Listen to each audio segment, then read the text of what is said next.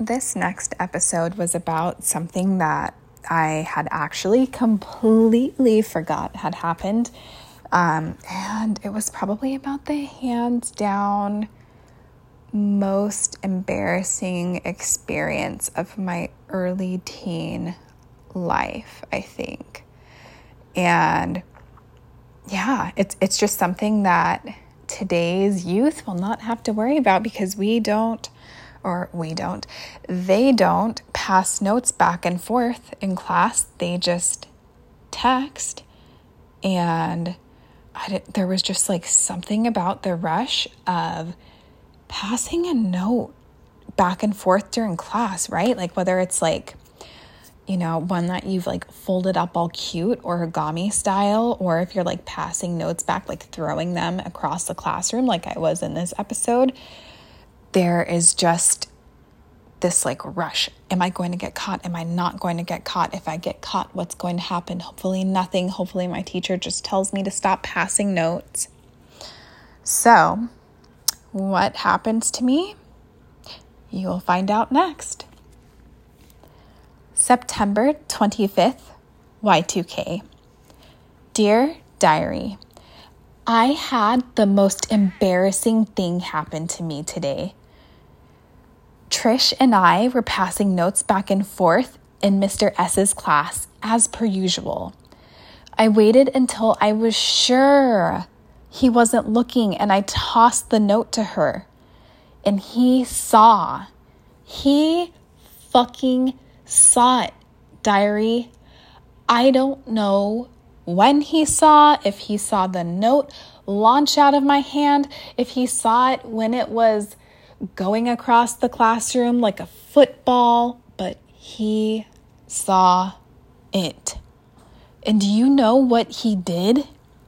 He took my precious note. He picked up my wrinkly ball and read it out loud to the entire 8th grade social studies class. This is what the note said. Trish, what's up? How was your lunch?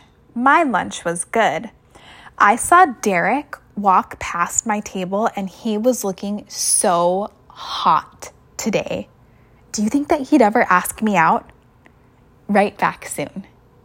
Love always, Nicole.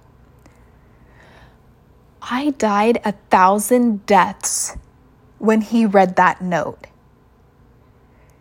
And do you know the second worst part? Mr. S actually laughed after he read it. Like there was something funny within the contents of me admitting my crush on Derek. And do you want to know the very worst part? Derek is in that class with me. And I kid you not, diary, his face turned beet red and he wouldn't look at me after that. And fucking Ryan Lewis, aka Rat Boy, was laughing so hard and pointing at me. I got angry tears in my eyes, but I did not cry. I would not give Mr. S or Rat Boy the satisfaction of seeing me cry. Derek was obviously embarrassed at best or disgusted at worst. I won't know because he is not talking to me anymore.